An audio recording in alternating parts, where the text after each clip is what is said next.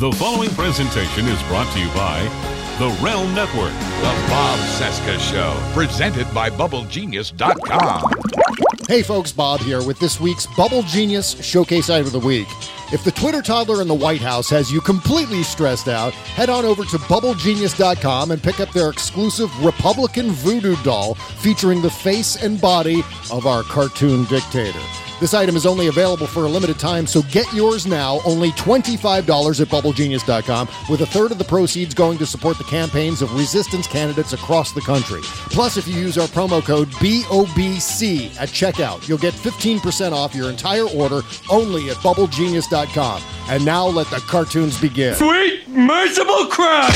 Broadcasting from Resistance headquarters, relentlessly fighting back against the clown dictator and his regime of deplorables. Never give up, never surrender. This is the Bob Cesca Show, presented by BubbleGenius.com. Doc, I think I did pretty well in my tests. You may shake my hand if you like. Well, under the circumstances, I'd rather not. Eh? Mr. Burns, I'm afraid you are the sickest man in the United States. You have everything.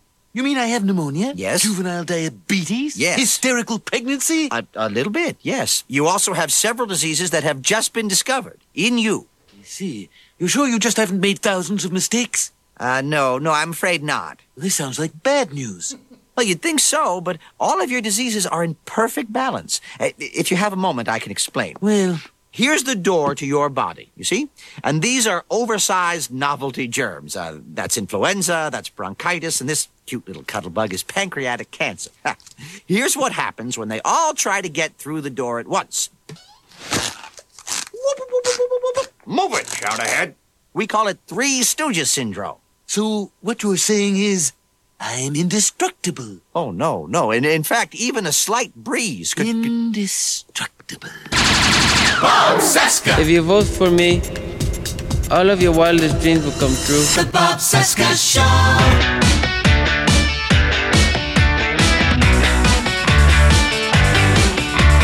Hi, everybody. God damn it!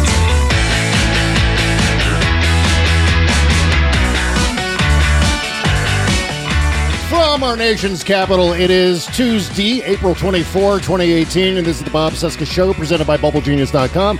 I'm Bob. Hi, how are you? Hello, Bob. Hi. We are brought to you by BubbleGenius.com. It is the best soap in the world, also brought to you by the best lawyer in the world. His name is Charles Bowen, and he's at thebowenlawgroup.com. Okay, hope you had a great weekend. Lots to talk about today. It is the Trump crisis day 460, 195 days until the 2018 midterms. Says who? God damn it, where do we begin? Oh, hey, look, right over there. It's TV's Buzz Burbank. Hi, Buzz. How are you? Hello. Hi, Bob. Thank you, and it's good to talk to you. I really needed to chat this week, maybe more than any other. But before we begin, where in the world did you find that tape of White House Dr. Ronny Jackson?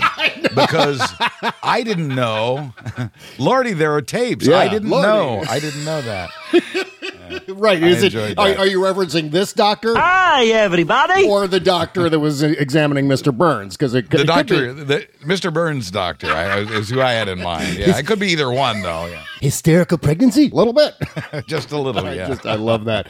But yeah, it's turning out that Dr. Ronny Jackson is in fact the same guy as Dr. Bornstein. Hi, everybody. Or that guy from The Simpsons. Right. And I think, Buzz, were you on the show right after? I forget exactly who was on the show right after that press conference where Ronny Jackson got up and clearly lied about the president's physical condition. I don't know if you and I had a chance to talk about that, but I think I missed that one. But we were having that conversation telepathically. Yeah, well, here's the thing. I've been saying since that day that he was full of shit, and there were a lot of people who emerged.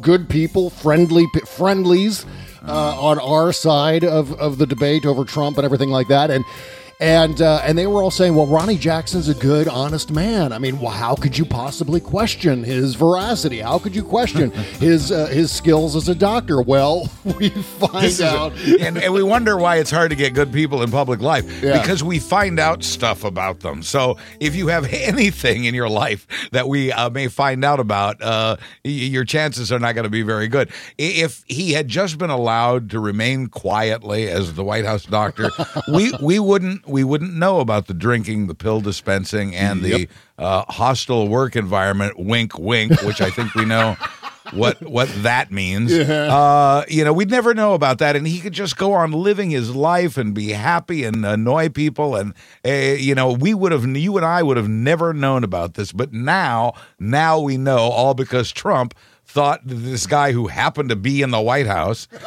would make a good veterans administrator, even though he has never run anything, including a Cub Scout troop, in his life. That's right. It's just astounding, but par for the course, and just another casualty along the side of the Trump road. Well, who knew that Trump would just make things worse for Trump? I mean, that's exactly what he's done here once again. And I have this theory, and again, I've got lots of little crazy conspiracy theories about Donald Trump that I have zero evidence of except for my own two eyes watching. This is like Bill Maher's, I don't know this to be true, but... Yeah, exactly. Right. Yeah, that's exactly what I'm talking about. Yeah. And in this case, I was watching that press conference, and Ronny Jackson looked pale, he looked sweaty, he looked nervous, his eyes looked like he had the raccoon eyes going on, and I know he's an admiral in the Navy, and okay, sure, and guys like Jon Favreau came out and said, oh, well, he's a good guy, don't incriminate Ronny Jackson for trying to perpetuate one of Trump's lies about his physical condition.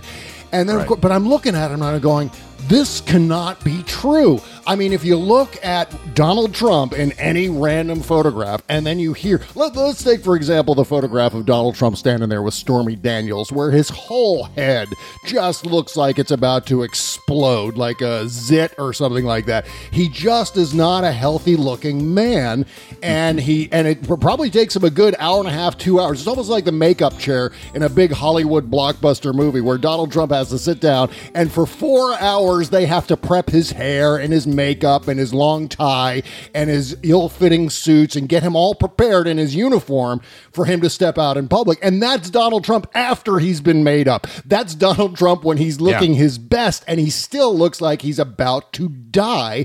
And yet Ronny Jackson got up there and said, oh, he's got great genetics. I mean, nothing to see here. No, that's the big standout. Yeah, it's the big standout from what all of the things that Jackson said.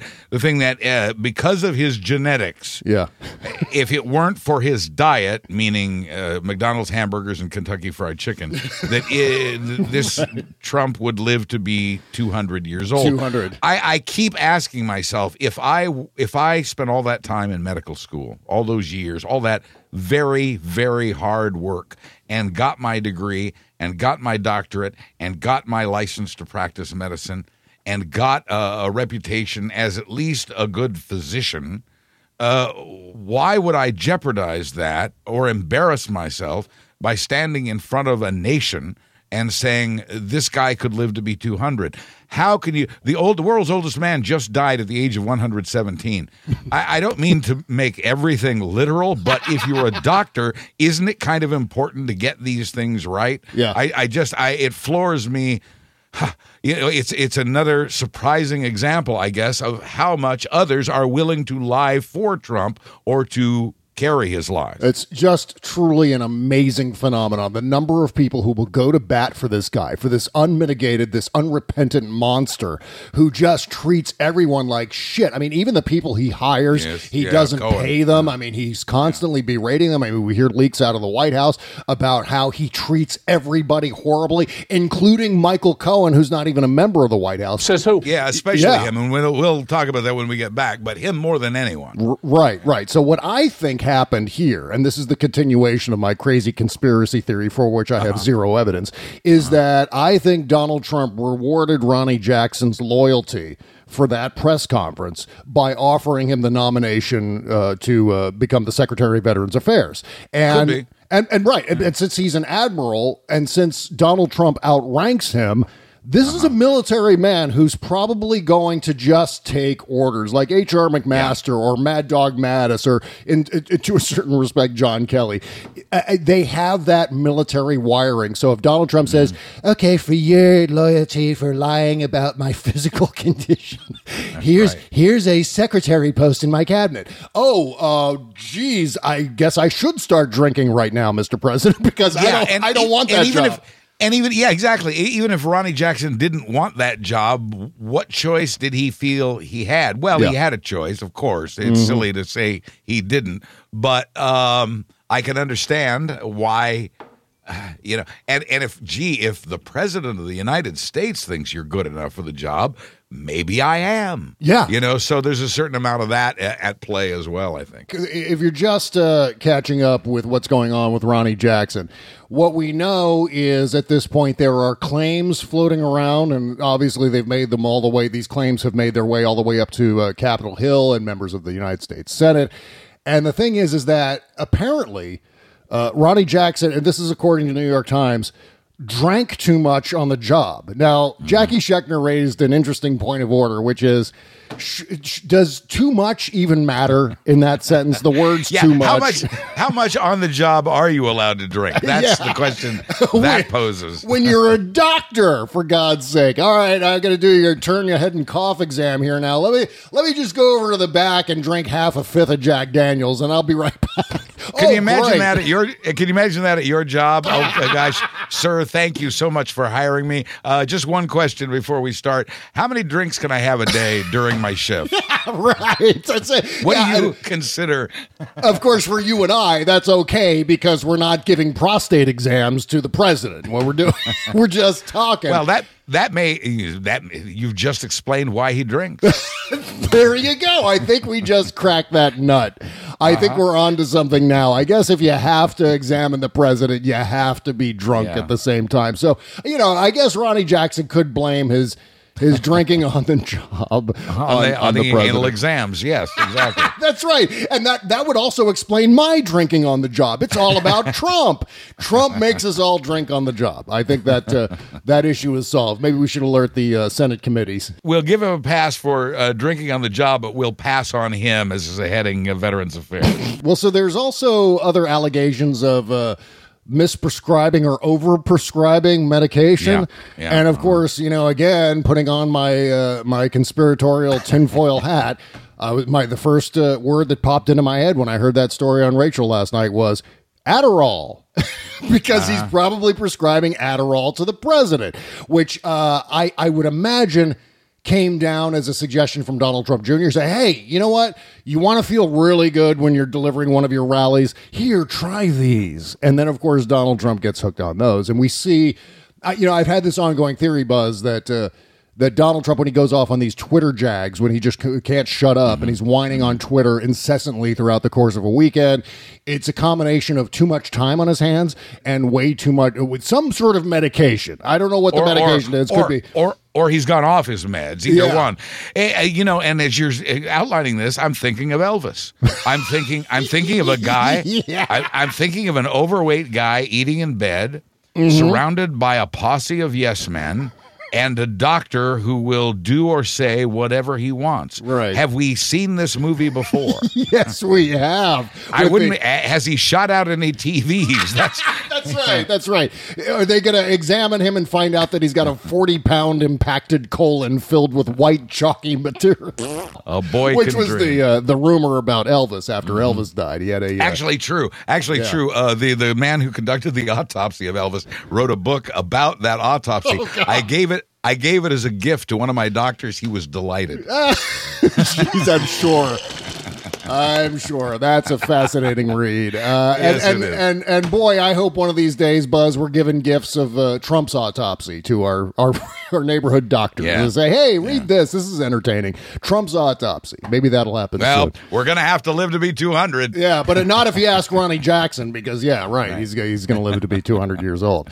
So this appears to be off the rails. It appears that this guy's name is going to get withdrawn. I'm going way out on a limb here. I know. No, you're right about that. Yeah. It appears they're postponing the vote. And the truth is, what everybody agrees on is they're never going to vote on this guy. No. He's history. He's ghost. He's vapor. He's out of here. Well, Donald Trump isn't the only world leader with some sort of physical malady or some sort of physical illness. Apparently, French President Emmanuel Macron has an issue with dandruff. Holy God, dandruff! And of course, Trump completely embarrassed him in front of the press pool today in the Oval Office. He's just I don't know if you saw it, Buzz, but no, I didn't. Here's the big event from today in which Donald Trump embarrasses the world. The world should be embarrassed by this episode. Here's Donald Trump and Emmanuel Macron in the Oval Office, in which Donald Trump points out that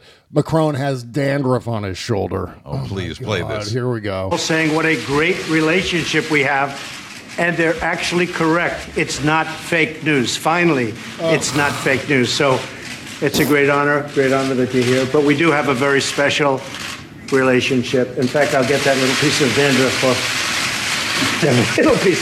We have to make him perfect. He is perfect. So it is really, oh my God, it is really great to be with you, and you're a special friend. Go fuck yourself. Thank you. Seriously, oh, Grandpa! And he literally reaches up with one of his tiny stubby fingers and like whooshes the little bit of dandruff off of Macron's lapel as he's saying all of this. And then what I would give, and I know Macron is not a large man, but what I would give if somebody, him or someone else in that situation, just hauled off and slugged him. You know what I mean? Yeah, I know.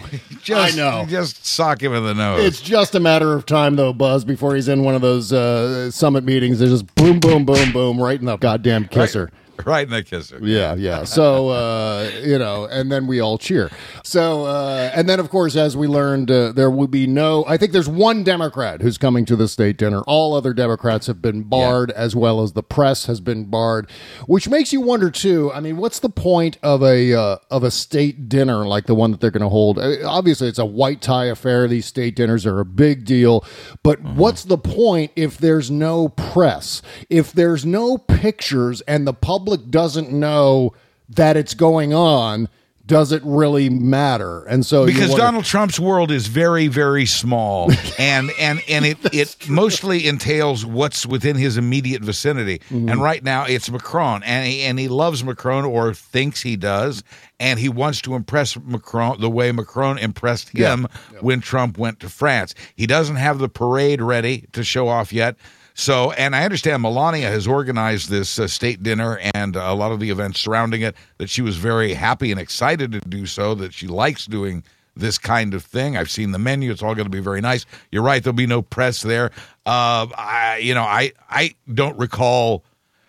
don't recall any significant news coming out of coverage of previous state dinners. Trump simply doesn't like the press, obviously, but moreover, this was just about making one man happy, Macron. This was just about trying to impress his new friend, or somebody he thinks is his friend, or he thinks is his only friend. What I've been reading from others is that Macron plays Trump like a fiddle. Oh, yeah. That he knows what buttons to push and how to which I hope is true, because Macron is trying to get Trump to get back into the Paris Climate Accord, but most immediately trying to get Trump not to pull out of the Iran nuclear deal.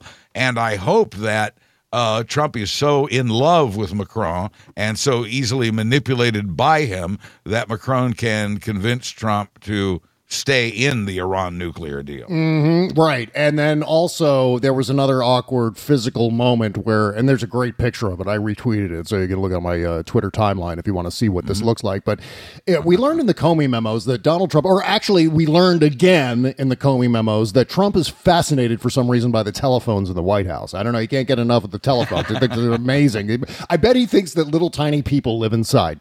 But there's a photo of Donald Trump in the Oval Office with Macron, in which Donald Trump is showing Macron his phones. Like, look at these phones. I don't understand, because, I mean, yeah, Donald Trump can do some crazy things on those phones by, for example, ordering a nuclear strike, or, I mean, lots of world leaders have communicated over those phones.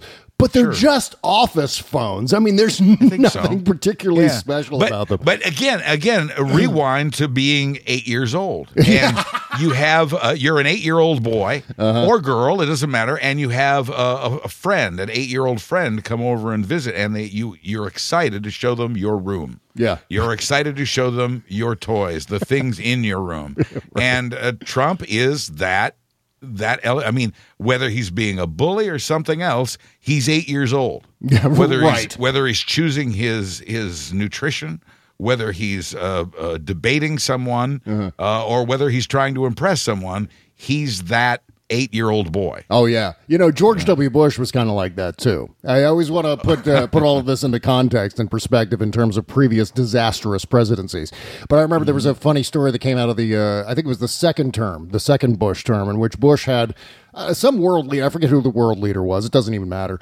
But he's showing this world leader around the Oval Office. Comes to the painting of George Washington, the famous unfinished painting of George Washington, and says, the interesting thing about George Washington? And the world leader goes, "What is that, Mr. President?" And George Bush replies and says, "The interesting thing about George Washington is I read 2 books about George Washington."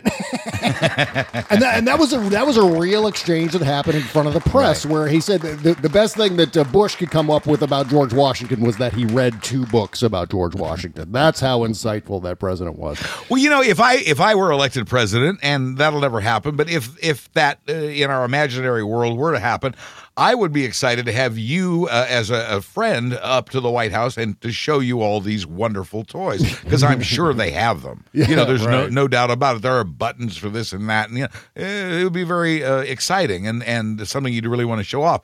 If I were president of the United States and I was meeting with a world leader, I would not be acting like that. No, of course not. And meanwhile, by the way, speaking of world leaders, Donald Trump referred to Kim Jong-un as an honorable man. As an honorable man. And I'm sure the North Korean people would agree with that under great duress, under threat of execution. Right? Likewise, Kim Jong-un has said some very kind things about apparent incoming Secretary of State Mike Pompeo, who he said has a lot of guts and says is the only Westerner he's met with who's had the same kind of guts that Kim Jong-un has, that he has himself. By the way, speaking of George W. Bush, obviously over the weekend, Barbara Bush died. And we're going to be talking about the Bushes a little bit in our post-mortem show. But there was one photo that I wanted to mention. There was a photograph of the funeral in which, obviously, both of the Clintons attended. Barack Obama and Michelle Obama were there. And Melania Trump was there. And Barack Obama sat down right next to Melania Trump. And there's a great photo of the two of them having a quiet little chat in the pew. And smiling and laughing. And she's smiling, and Obama's smiling. He's telling her some sort of joke, obviously. And it was just entertaining to see, finally, that Melania was capable of cracking a smile, because you wouldn't know it from the time she spent with Donald Trump. Right. At least I have a radio friend who did a beautiful tweet to Trump it featured that picture with the caption, "This is what your wife looks like when she's happy." Yeah, right. Well, I don't know if you do this on Twitter, Buzz, but I spend a lot of time crafting entertaining or interesting tweets. I spend a lot of time on Twitter every day, sort of like the president. I know you do, and you're better at it than I am. Well, I mean, I don't know about that, because what happens is the ones that I spend some time on, I really think about, or I take a little time to craft the wording and things like that, see if it all fits. So that's the secret. Yeah, right. Right. Well, the problem is that the ones that I end up just firing off while I'm taking a crap, those are the ones that end up getting huge amounts of likes and retweets. So I retweeted that picture of Obama talking to Melania and Melania smiling, and I wrote, "Do not tweet this photo to real Donald Trump. He'll hate knowing that the first time Melania cracked a smile in years was during a quiet chat with Obama." And of course, my poop tweet gets retweeted 15,000 times with 39,000 likes, right? That was because it literally comes from the gut. That's exactly right. Right. I'm sure, yeah. And that's what happened in that case. But I love this dynamic on Twitter where you just fire something off, you're not even really thinking about it, and that's the one that goes hugely viral. So right, it's the ones that appeal to the lizard brain that right that work the best. Oh, and by the way, hashtag humble brag. Okay, so here come the copycat Trumpers. This is something that I really want to dig into. Sure. Greg Sargent of the Washington Post had a great piece about this. The New York Times ran a piece about it also, and this is something that I've been fearing for a long time, Buzz, which is the idea of the viral Trumpism, the pervasive Trumpism that begins with Donald Trump, of course, and then you've got a whole posse of people who are fanning out and running for office right now based on Trumpism, based on the ideas and the attitude that Trump has started. Here's my cut to the chase question, because I want to hear whatever you have to say about this. My cut to the chase question is it working? Are they getting elected? Well, that's the big question. But, of course, the first step toward getting elected is, of course, to grab on to Trumpism and borrow it and become a copycat of it and a purveyor of it. And that's what we're seeing now. And, of course, the idea is to build upon Trump's base. To have, we've got this 40% of people who approve of Trump. So I guess if we start with that 40%, and pander to them using all the same Trumpisms, then we can easily build up another 10 points or whatever it takes to win a majority of the voters in the state and district, what have you. And so, of course, now they're all lining up. And this is where we end up inching too dangerously close to that line where Trumpism starts to merge into this growing sense of idiocracy where, it's only a matter of time before suddenly we're looking at President Camacho and we're spritzing our crops with Brawndo. I mean, we're really that close because all it takes is an election, and our elections, as we know, are badly compromised. They're badly compromised. From a lot of different directions, as it turns out. And I hope we talk about that at some point. But I just finished reading an opinion piece in the Washington Post that the headline for which was Trump's historic unpopularity is a big, important story.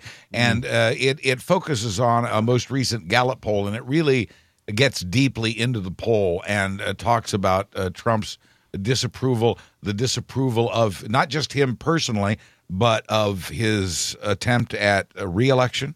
Americans are vastly opposed to that. The article surmises that a lot of this is because of what is now a growing rejection of Trumpism. Yeah. That the numbers, whatever his, and again, I'm reluctant to embrace that 40% figure. I just don't think that, and this is, I have to put this part in all caps, when push comes to shove, that I don't think that it's going to be that strong. And based on the anti-Trump and anti-Trumpism sentiment that's out there, I wonder if it might actually go the other way. There is that danger. We should be aware of it. You're right to point it out. They are out there. I haven't seen them have a lot of success yet. And this latest Gallup poll and the post-analysis of it indicate to me that we might be safe, but we do have to stay on our guard. The best victory for us is their defeat, and by that I mean it's good news for the nation if they don't win. Yeah. And I think there's a chance they won't. I appreciate your optimism, and I really, really do. I value it because, so often you talk me down off a ledge. But I'm looking at this number right here before we go to a break to talk about Beachbody On Demand. This poll number that you referenced, or the latest polling from Gallup. There's another interesting section of that poll that gives me it makes me want to shit myself. Here it is. 59% of registered voters believe that Trump does not deserve to be reelected. Okay, great. Right. 37% of voters say Trump deserves reelection. Now, that is great news on the surface. You're like, wow, that's pretty huge, especially leading into a midterm election where a president is this vastly unpopular.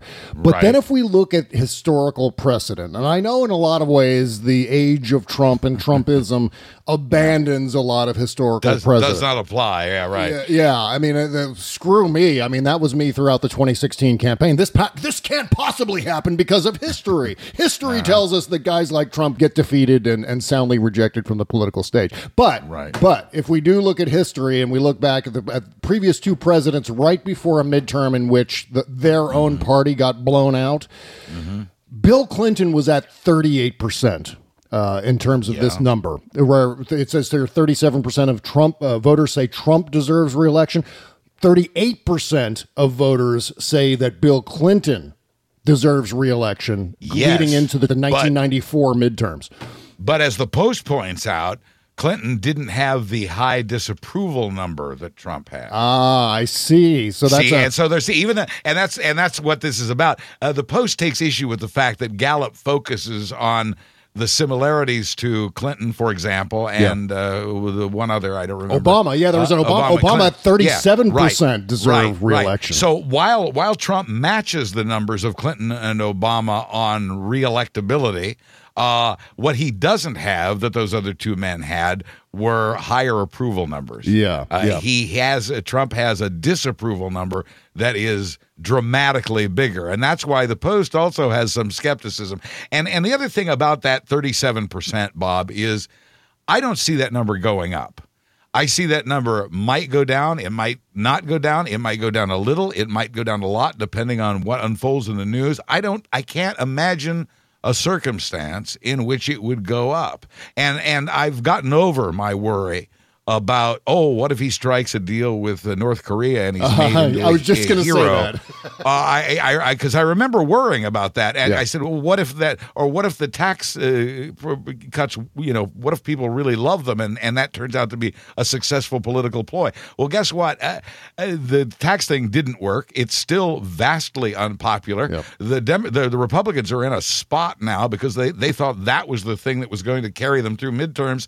And come to find out, people are not that appreciative of the tax cut that they got, the temporary tax cut that they got, while a much bigger tax cut and a more permanent tax cut went to the wealthy. It turns out that's not popular at all. And so the thing the Republicans were banking on isn't there anymore. And I'm increasingly skeptical that anything significant, real, and lasting will come out of the North Korean situation. Any delay of war, any avoidance of war is a victory, is a success in this case. But as far as anything we can rely on coming out of a Trump-Kim summit, I just don't think it. So I don't think he's going to have that success. And that's why I believe the numbers can stay steady. They can go down a little. I don't see how they can go up at that 37%. Yeah, I really hope you're right, because obviously these numbers portend good things for the midterms, but bad things for re-election prospects, unless we were to loop in that approval number as well. Exactly, and more significantly, the disapproval number, and that's the rejection of Trumpism that the Post was referencing in its analysis of those Gallup numbers. Well, right, and actually that's a great point to bring up, because we were talking last week in which we were looking at national polls versus local and state polls, or district-wide and state polls, and knowing that national polls are really kind of irrelevant in a midterm election. You have to really burrow down to that local level and find out what people are thinking in a specific district to determine what the overall landscape is. So you have to go district by district by district to determine who's going to take over the House in the fall. And in this case, I think maybe some of these copycats are also looking at local polling and thinking, well, you know what, maybe this isn't so popular nationally, but locally in my district or in my state, maybe this Trumpism shit works out really, really well. There's a good example. There's a primary today. Is it Nevada? Am I remembering correctly? I think is it Arizona? Arizona. Thank you. Yeah. No, you're right. You're right. Yeah. It's Arizona, and we're probably going to lose that one. Right. And we're going to have to be okay with that.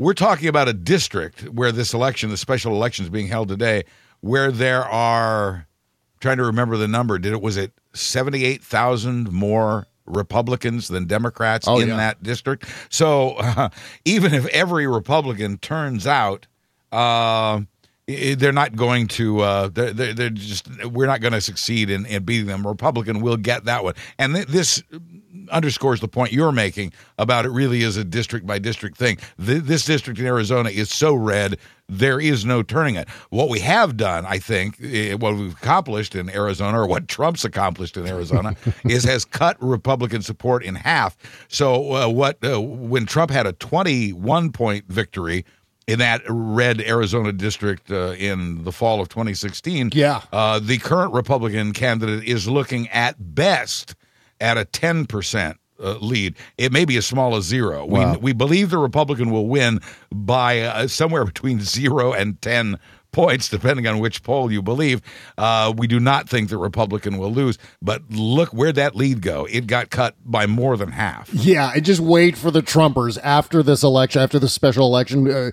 First thing tomorrow, all the Trumpers will be like, well, so much for the blue wave. Without, of course, looking at the numbers because they're such morons. I know you have to get to Beachbody on Demand, but this just in, Trump says he would understand if Veterans Affairs nominee decides not to go through the confirmation process. Quoting Trump, "If I were him, I wouldn't do it." Jesus Christ! Oh God! But at least we know about the drinking now. Yeah, we do. Great. So what I really want to know is, what are Trump's actual physical statistics? I mean, because he doesn't weigh 239 pounds. I assure you, he does not weigh 239 pounds. There's I keep hoping that one of these people he's burned, and in this case he's burned Ronny Jackson, I keep hoping one of them will just say, okay, you know what? All bets are off. Here's what I know. Yeah, that would be so great. And I'm just, all that requires is for Trump to throw this guy under a bus. And we'll see if that actually happens. And it'll happen through back channels and leaks. It won't happen overtly. But Trump will throw this guy under a bus at some point, and it looks like that might be starting now. It's getting very crowded under that Access Hollywood bus. That's exactly right.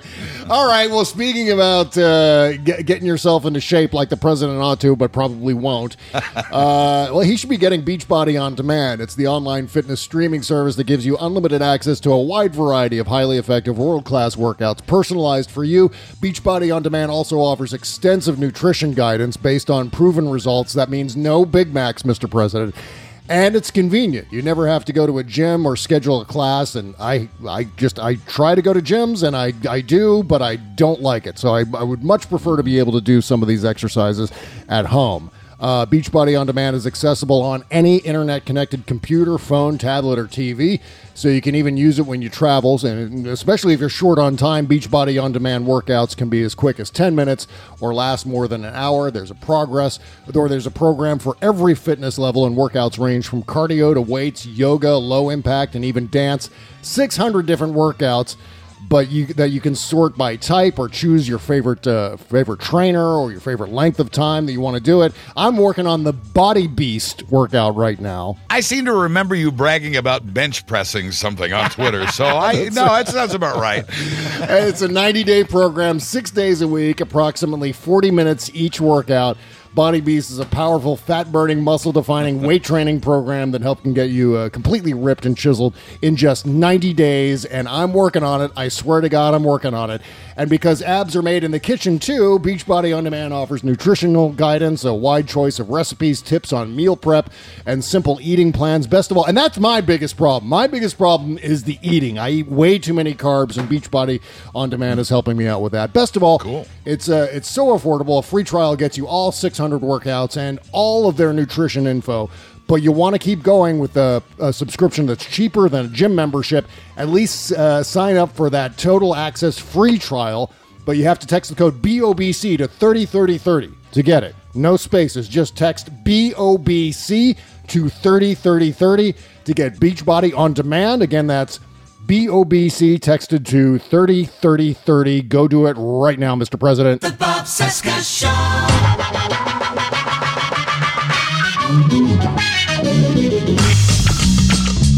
The Bob Cesca Show, presented by BubbleGenius.com. Yep, welcome back. It's our Tuesday show with Buzz Burbank. We're talking about all the Trump copycats. But first, Make sure to go shopping through our Amazon link. It's the all-caps Amazon link just beneath the logo at bobcesca.com. You go shopping at Amazon.com because that link takes you right to the front page. You buy lots of stuff, and we get a teeny tiny commission from some of the things you purchase. Thank you for going and doing that. Also, make sure to give us a 5-star rating and review on iTunes. That is your homework. As always, go and help us out over on iTunes. Subscribe. Why don't you? It's free. A very short radio story, if I may, that I think you and the listeners will enjoy. Okay, great. Very short. Once worked with a wonderful, wonderful guy who used the name Human Hank Stone as his air name, and Hank had a little to smoke. It had a little weed, and he was doing a show. And to Hank's horror, it was suddenly time to read a live 60-second commercial. And I stood behind him and watched as he read this commercial beautifully. He read it perfectly. He did his job because he didn't ask how many hits you were allowed to have on the job. He did it and he did it perfectly. And he turned off the microphone and he turned to me and he said, "Did that seem like a long time to you?" I was just going to ask you the same thing. And I only wish I was stoned right now as an excuse for the long read. I know exactly what you're talking about. Okay. Right. So back to these copycat Trumpers. And I think the main thesis, my main objective with all of this is ending Trumpism. I think that's the main goal right now. It's not just getting rid of Trump and getting Trump to a point where he has to resign or is impeached or doesn't win renomination by the Republican Party in 2020. One of those scenarios has to happen. Yes, number one. Number two, Trumpism has to end too. The whole idea of this populist bozo screaming racist bromides to the masses and getting all of the upper middle-aged white men to cheer and wear their red hats to every event and pretend they're Donald Trump and to cheer him on. That's got to end too, because that's really where it becomes viral, where the more people start to take Donald Trump's ideas and Donald Trump's mentality and then maybe even package it in a much smarter package, in a much more together, much more politically savvy package. That's the worst nightmare. That is the nightmare scenario. Of course it is. And I'm sure that someone will try this again, and I suspect they will do a more sophisticated job of it than we have seen from this incompetent from this Three Stooges syndrome as outlined by the doctor at the beginning of the show. Oh, yeah. They are the Three Stooges in that respect, and so that's why it's been so easy to catch them. The other thing I worry about, part of defeating Trumpism, Bob, and this is the thing that's foremost on my mind this week, is those of us who are against Trumpism need to unite in order to defeat it. Yeah. And we are now very badly broken up. I know you've encountered the Bernie supporters at various turns. They're still out there, and they are as enthusiastic, as fired up as they have ever been, and perhaps are more so. Yeah. And they are against Trump. We are against Trump. But as long as they and we keep fighting each other, we cannot defeat him. We cannot defeat Trumpism. No. And these copycat candidates as long as we are divided. And this is the thing that weighs heaviest on me this week. I'm convinced we're going to defeat Trumpism, and that it will happen soon, and that it will be gone for a long time. And that's good. Yeah. What I worried about is the division that will keep us from keeping it happening again. Yeah, and the great irony in that, Buzz, is that it's really the Bernie people, that whole Bernie faction of the left, that doesn't believe that Trumpism is a problem, where they're actually saying that, this Trump thing is a distraction from this issue and that issue and income inequality and all the things that they prioritize.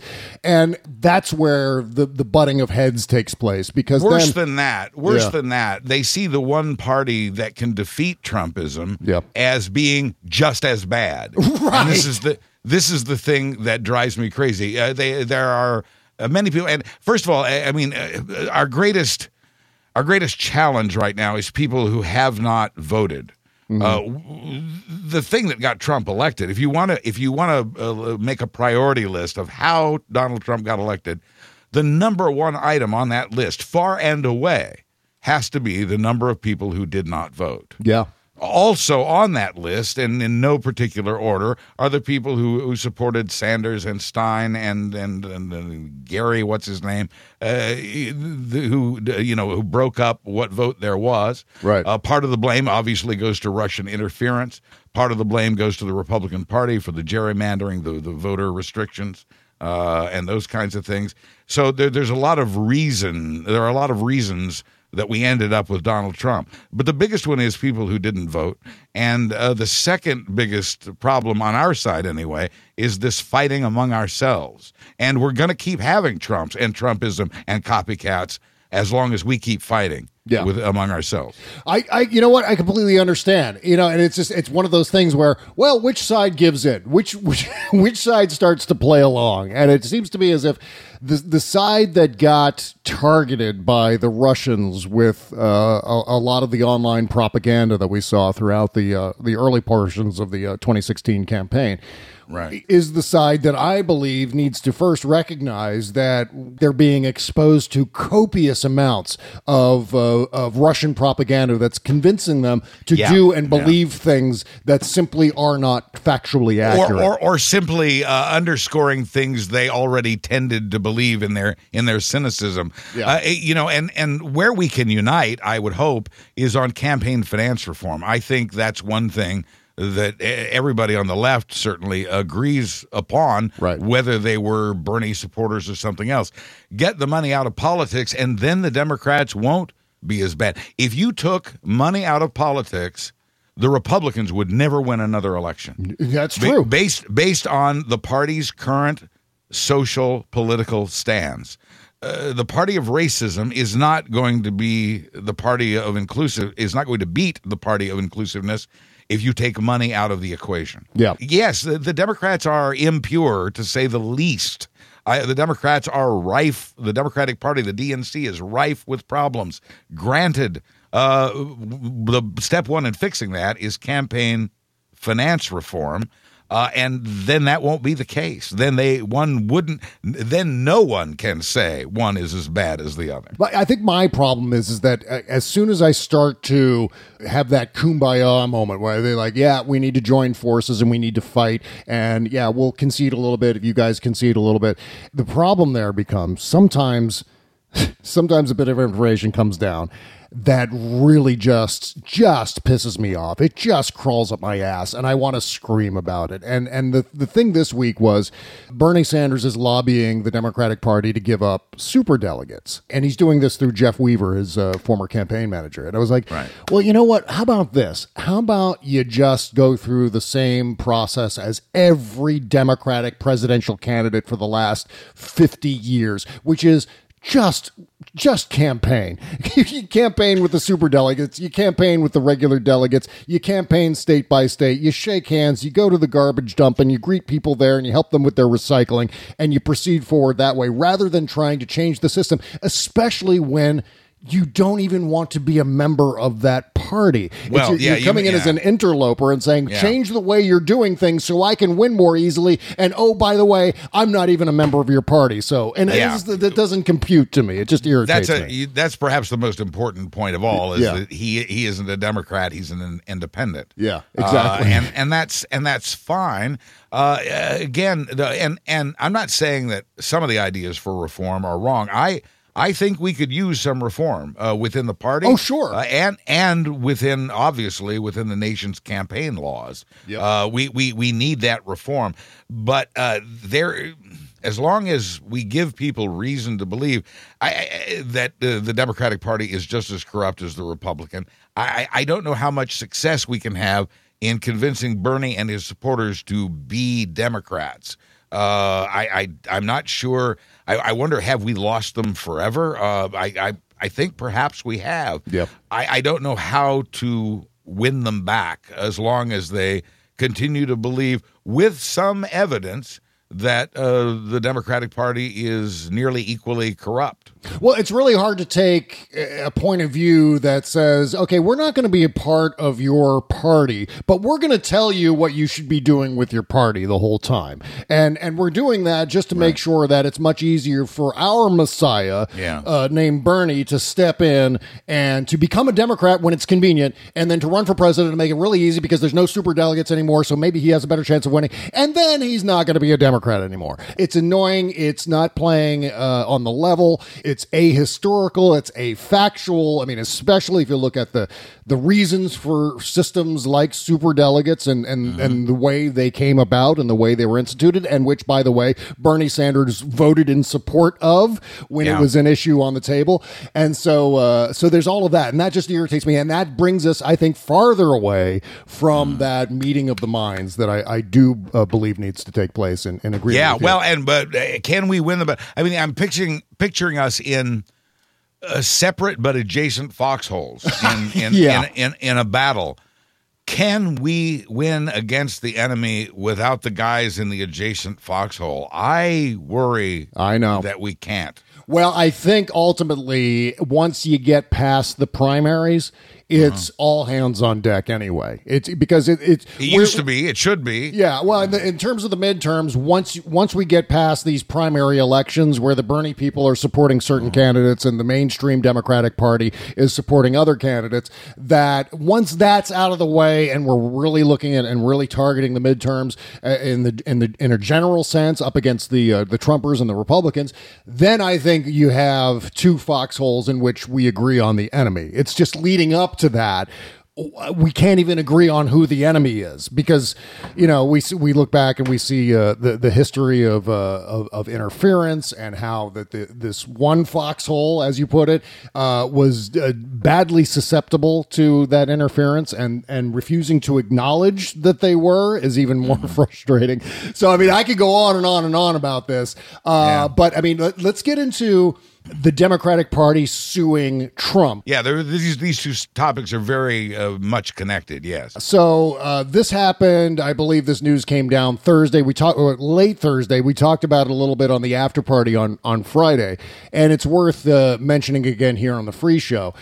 There is a precedent for this historically, insofar as the Democrats also sued the Republican Party and Creep and so on. Around Watergate, and now they're doing it. And won and got their check the day Nixon left office. That's right. So hopefully we'll see a repeat of that history. But I wanted to get your view on this, Buzz.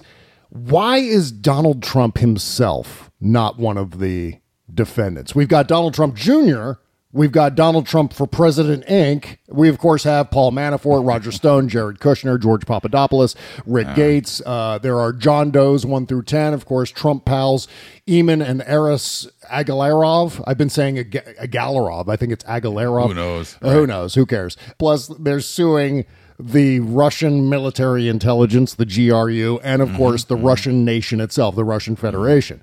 WikiLeaks, yeah. Right, and WikiLeaks, right, and Julian Assange. So why is it that, and some guy named Joseph Mifsud, I don't know who that is, but why do you think Donald Trump's not on that list?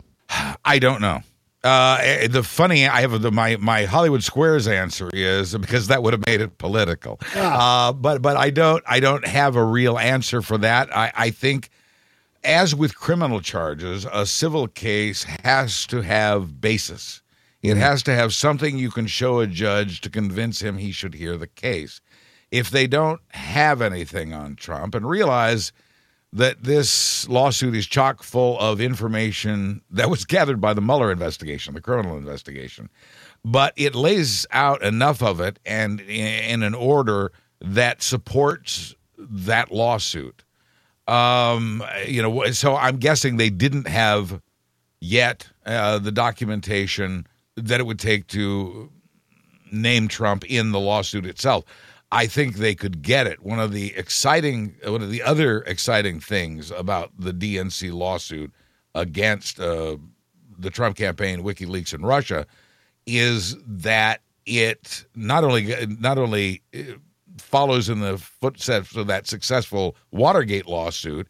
It also has the ability to obtain information that a criminal investigation cannot. Yeah, it's true. It can turn up things we did not know and would not otherwise know had it not been for the civil suit. And so, and the Democrats, the head of the Democratic Party says, our thinking was we want to make sure this doesn't happen again. And the only way to discourage it is to make sure that the people responsible are somehow punished for it. It strikes me as a good idea. It has not played well publicly. No. I posted simply without opinion the breaking news that the DNC had filed that lawsuit. And among the responses I got, F the DNC for actually he says he censored himself, but it's F asterisk CK, the DNC for rigging the primaries. Arizona was especially horrible. Screw Wasserman too. Oh yeah. And so you get that. And there are other things. One guy says, "Oh, this is just to make lawyers rich." Yeah. See, this is the kind of cynicism that you and I and the people listening to this program are up against as we prepare to do battle with the party of Trump, and whether it's at a congressional level or at a presidential level.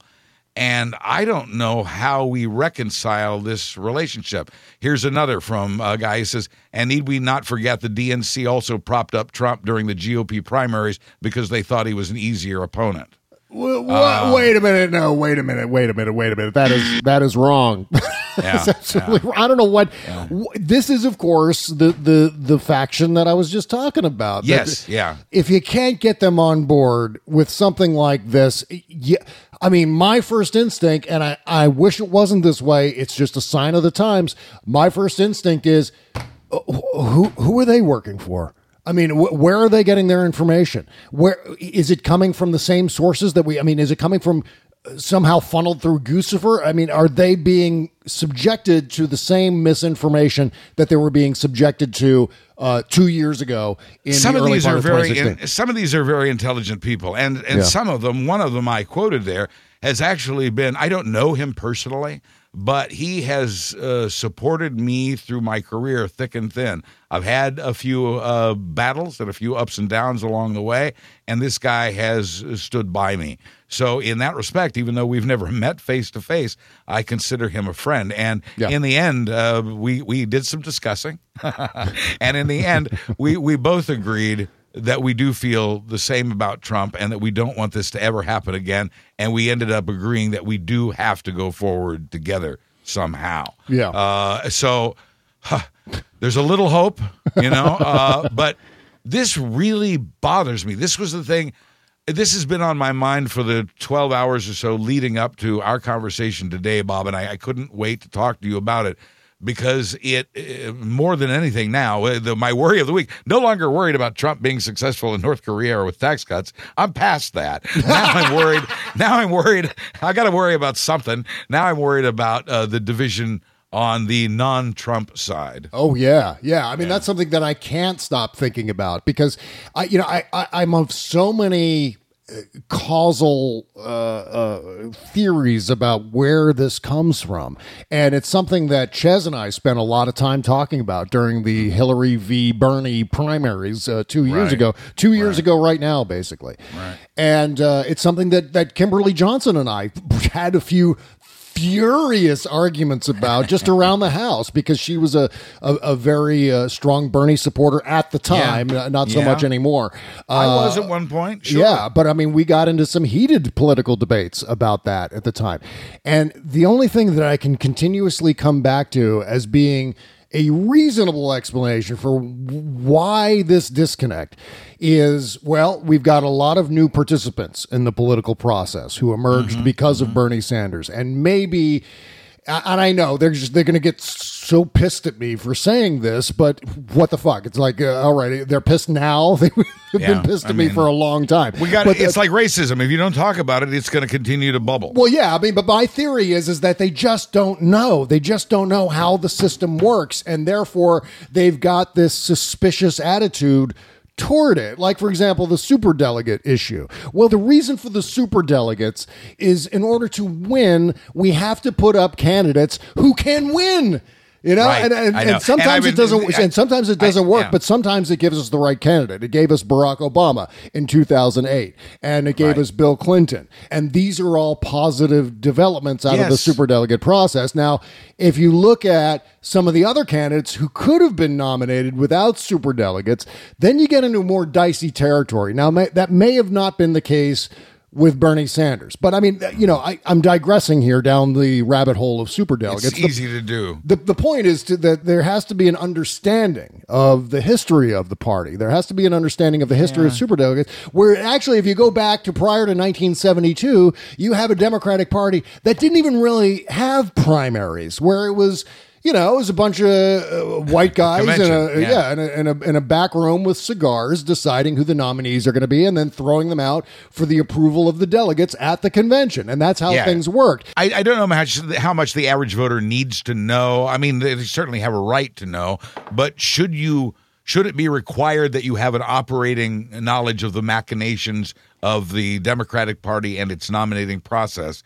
That information should be available to everyone. Yeah. I think some of this falls in the category of a little information is a dangerous thing.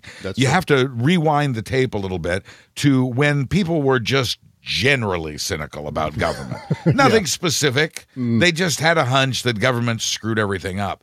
And then somebody tapped into that. Trump was one of those people, but he is not alone. Much of the Republican Congress has banked its political success on cashing in on that little bit of dissatisfaction that people felt and blowing it up, exaggerating it, making it appear much, much worse than even you imagined.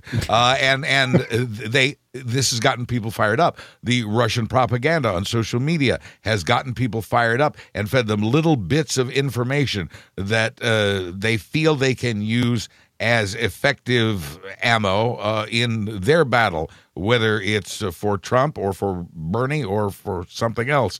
And so this has been exacerbated and fed into by Republicans and Russians. Same thing. That's these true. days. Yep. And that's how we got to where we are. That's why we have this. And for some reason, I'm at a loss for the right word for angrily enthusiastic Bernie supporters. Yeah. You know, that's why there's such a challenge for our conversations is because they've been amped up. And many of these people, and I started to say this earlier about these longtime friends, they're very intelligent people. Yeah. But they've been fed little bits of information that's either too much or not enough, depending on your point of view. Yep. But it's not all the information, and it's merely been spoon-fed to them, provided to them without effort to support what they already tended to believe.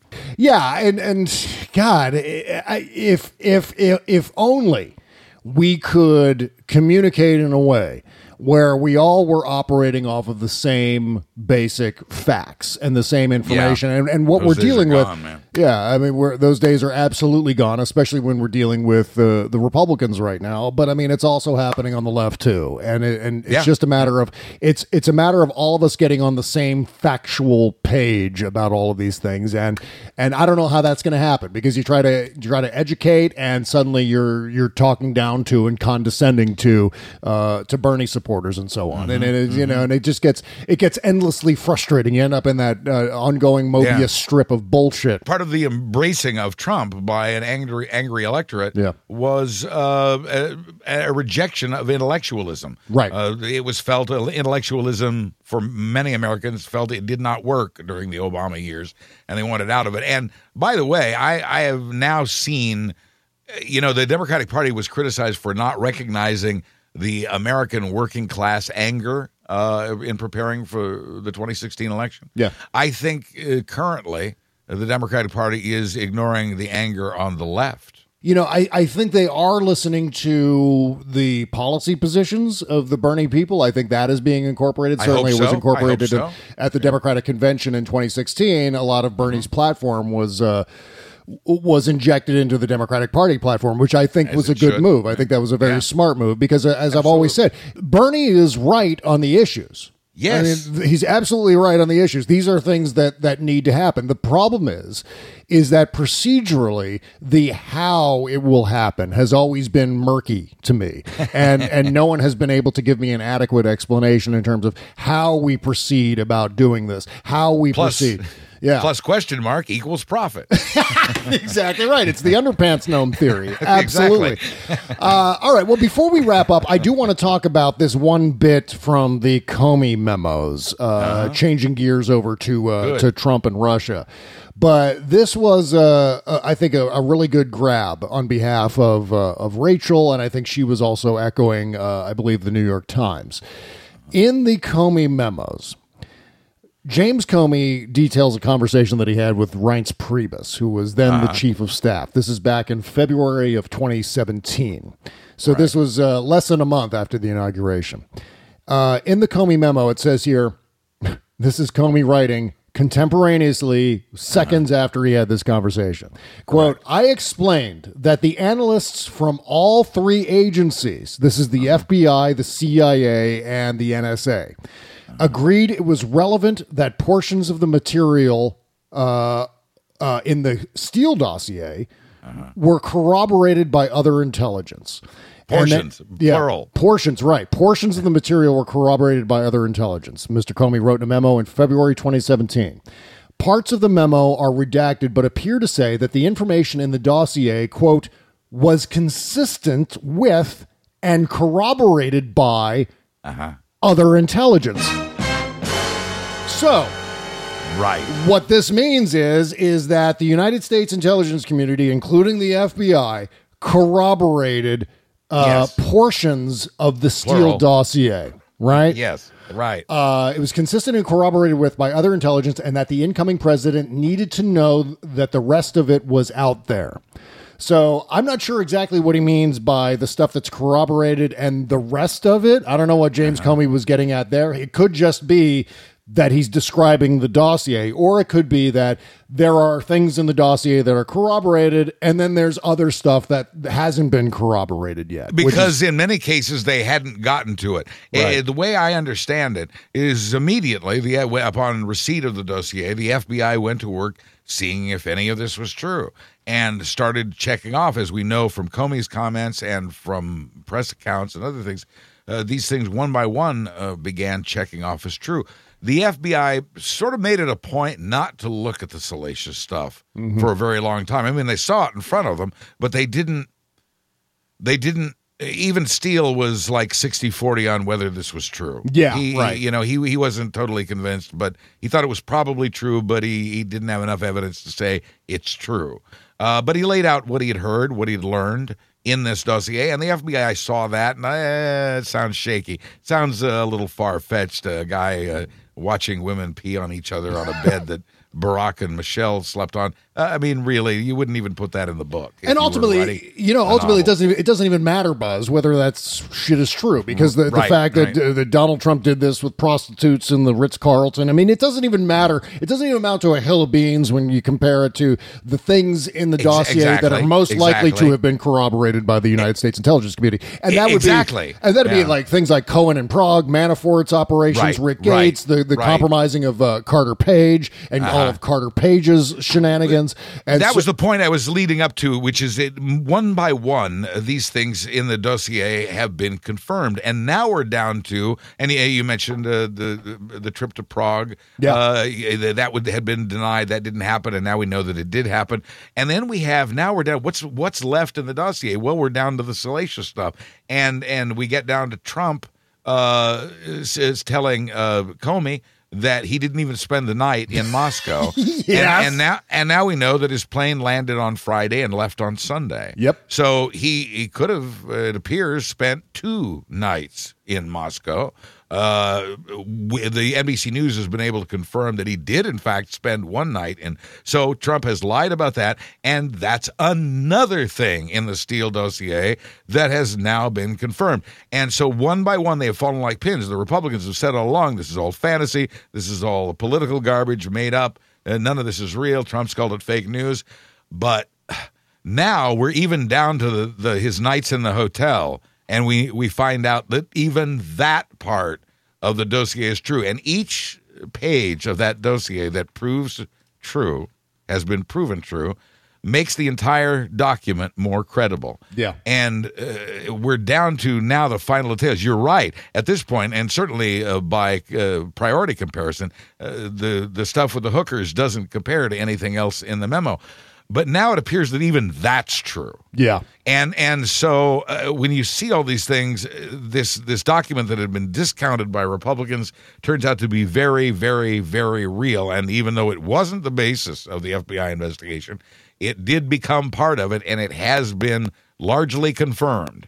And so it can never be claimed again that this is a made-up document. Yeah, I mean, really, even just going back to the salacious bit, the PP tape specifically. Yeah, right. Even that is looking like there are elements of that story that could be true. I still believe that the PP tape idea is not accurate. I still believe that that's some form of memory merge. I think what's happening, because remember, Keith Schiller also testified. That's Trump's own personal Mike Ehrmantraut, who said to a congressional committee, he said, I think it was the House Intelligence Committee, in fact, he said that there was a night in which he stood guard outside of Trump's room at the Ritz-Carlton, and that the Russians wanted to send 5 prostitutes into Trump's room, and Keith Schiller turned them down. Right. So I believe that there's memory merge between that story, if true, and the story about that Las Vegas nightclub, or that Las Vegas strip club, where Trump went with Felix Sater and a bunch of Russians, I think the Galarovs and so on, and they saw that urination show at the strip club in Vegas, and I think those two stories were... Or is that an interest of Mr. Trump's? The only reason I say that is because Schiller, in his testimony, went on to say, I stood outside Trump's door for a bit, and then I went to bed. Yeah. Now...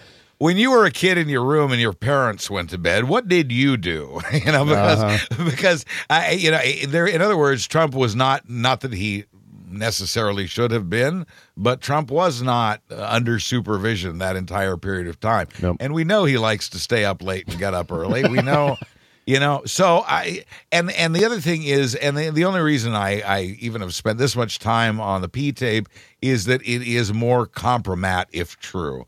It is the financial. The Russians wanted anything and everything they could gather on Trump that could be used to leverage him. Yeah. And certainly these financial debts are among them, but it's also good to know the dirty dirt as well. Yeah. And so they wanted all of that stuff. And, if it turns out to be, I won't be brokenhearted if it turns out to be untrue. Yeah. But then I want to know more about Vegas. Yeah. Well, I want to know why he lied about it, too. I want to know why he lied in a private conversation to James Comey, is that he was only there or not even one night. And is that obstruction? I mean, he wasn't under oath or anything, but is that an obstruction of justice? Yeah, you're exactly right? And so, but I mean, obviously we're going to hear lots of, that's just fake news, you're making that up. And of course, all you got to do is go back and look at the FAA records to find out when Trump landed and when he departed. And it's very simple. By the way, a little bit of breaking news. The Dow currently is down 537 points. Sweet merciful crap! Yes, I know. It had been down 600, and I thought about telling you, but I thought it better not to. Right. All right, well, along those lines... I knew you wouldn't take it well. We just blew through our second commercial break, but I don't think Bubble Genius is going to mind. But good stuff. Yeah, we still have lots of talking to do about. We're going to talk about Trump talking about how he would have fired Rosenstein and Mueller if he had been the target of the investigations, plural. We're going to talk about that a little bit, because that set me off Thursday. I just went bananas on Twitter because of that. And here we are getting information that Trump is literally planning on obstructing justice if he had been the target of the investigation. I don't. If you take nothing else away from today's show, take this. I don't like him very much. Yeah, you get that impression? Me neither. Maybe I haven't been emphatic enough about my distaste for this president. Plus, we're going to talk about maybe a little bit of Sean Hannity. Good. I mentioned George H.W. Bush. Then we're going to talk about, maybe Trump screwing with Native Americans. Because, of course, he's the nicest guy in the world, right? Got the best temperament. Greatest guy. Spoiler alert, he sued the Pequots. Jesus Christ, this asshole. He is such an asshole. Okay, that's coming up next on the Postmortem Show. You can listen to the Postmortem Show on our Patreon page. Just all you got to do to find the Patreon page is to go to bobcesca.com. It's that easy, just beneath the logo. The all-caps Patreon link is clickable, so please click it. And that takes you to our Patreon page where you can sign up for $5 a month, $10 a month, $15 a month, and you get all kinds of bonus content for your subscription. So thank you to all of our Patreon subscribers for supporting the show. We really, really appreciate that, as always. Just some plugs here at the last minute. Buzz Burbank, of course, can be found at buzzburbank.com and at realmnetwork.com, also on Stitcher Radio and iHeartRadio, brand new. iHeartRadio is great. Plus, Mark and Lowell Show can be found at realmnetwork.com. Jody Hamilton's at from-the-bunker.com. Jackie Scheckner at investigaterussia.org. Kimberly Johnson's at patreon.com/startmeup, where Molly Jong Fast will be Kimberly's special guest this week. David Ferguson's at facebook.com/compromatband, and Jen Kirkman's tour dates can be found at jenkirkman.com. Postmortem Show coming up next. We'll see you over there, folks. Bye-bye.